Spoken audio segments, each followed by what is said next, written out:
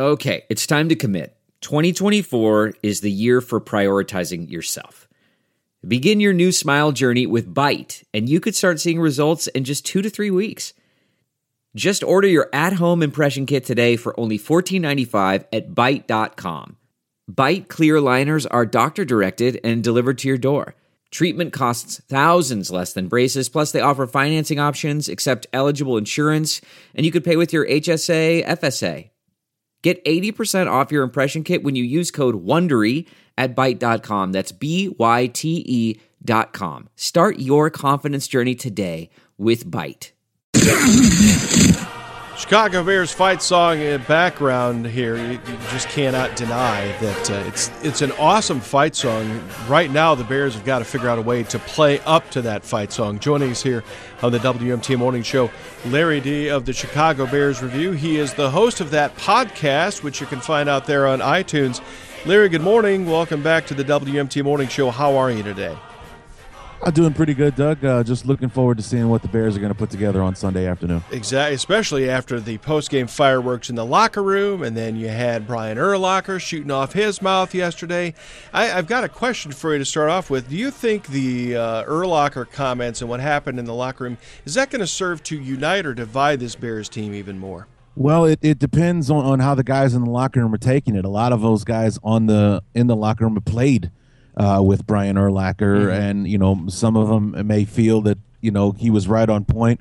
Others may need to may think that because he's not playing anymore, he needs to keep his comments to himself. So I guess it all depends on how the locker room is taking those comments from Brian Urlacher. Exactly. Now, let's get back to the on-the-field kind of things right now. Tom Brady is easily going to be in the Hall of Fame.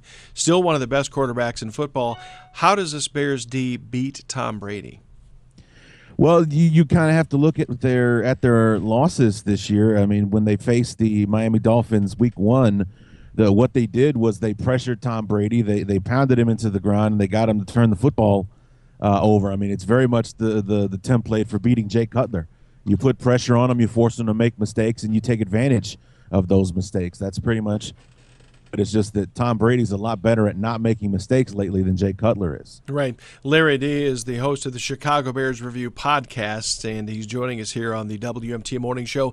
Bears-Pats, the pregames at 11:30 this Sunday on 600 WMT, kickoff at noon.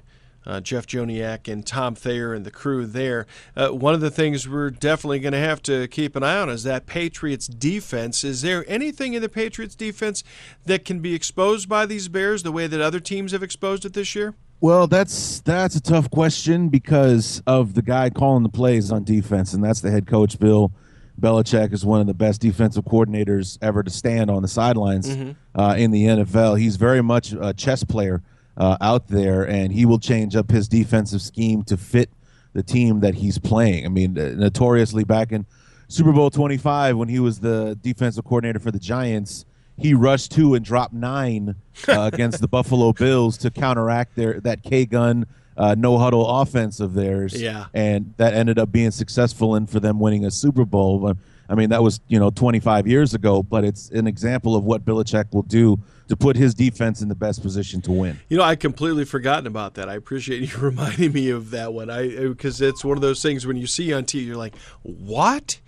We got an injury report too. What do the Bears look like coming into this game against the New England Patriots this week?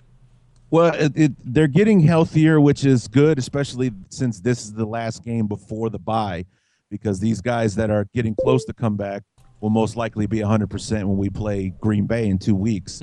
But the one person that I'm most concerned about is Kyle Fuller, who left the game with a hand injury and a hip injury against the Dolphins, but he's been limited in practice. So the fact that he is practicing is a promising sign, but I just think that because we're starting to get banged up in the secondary, that he probably won't play on Sunday against the Patriots. Yeah.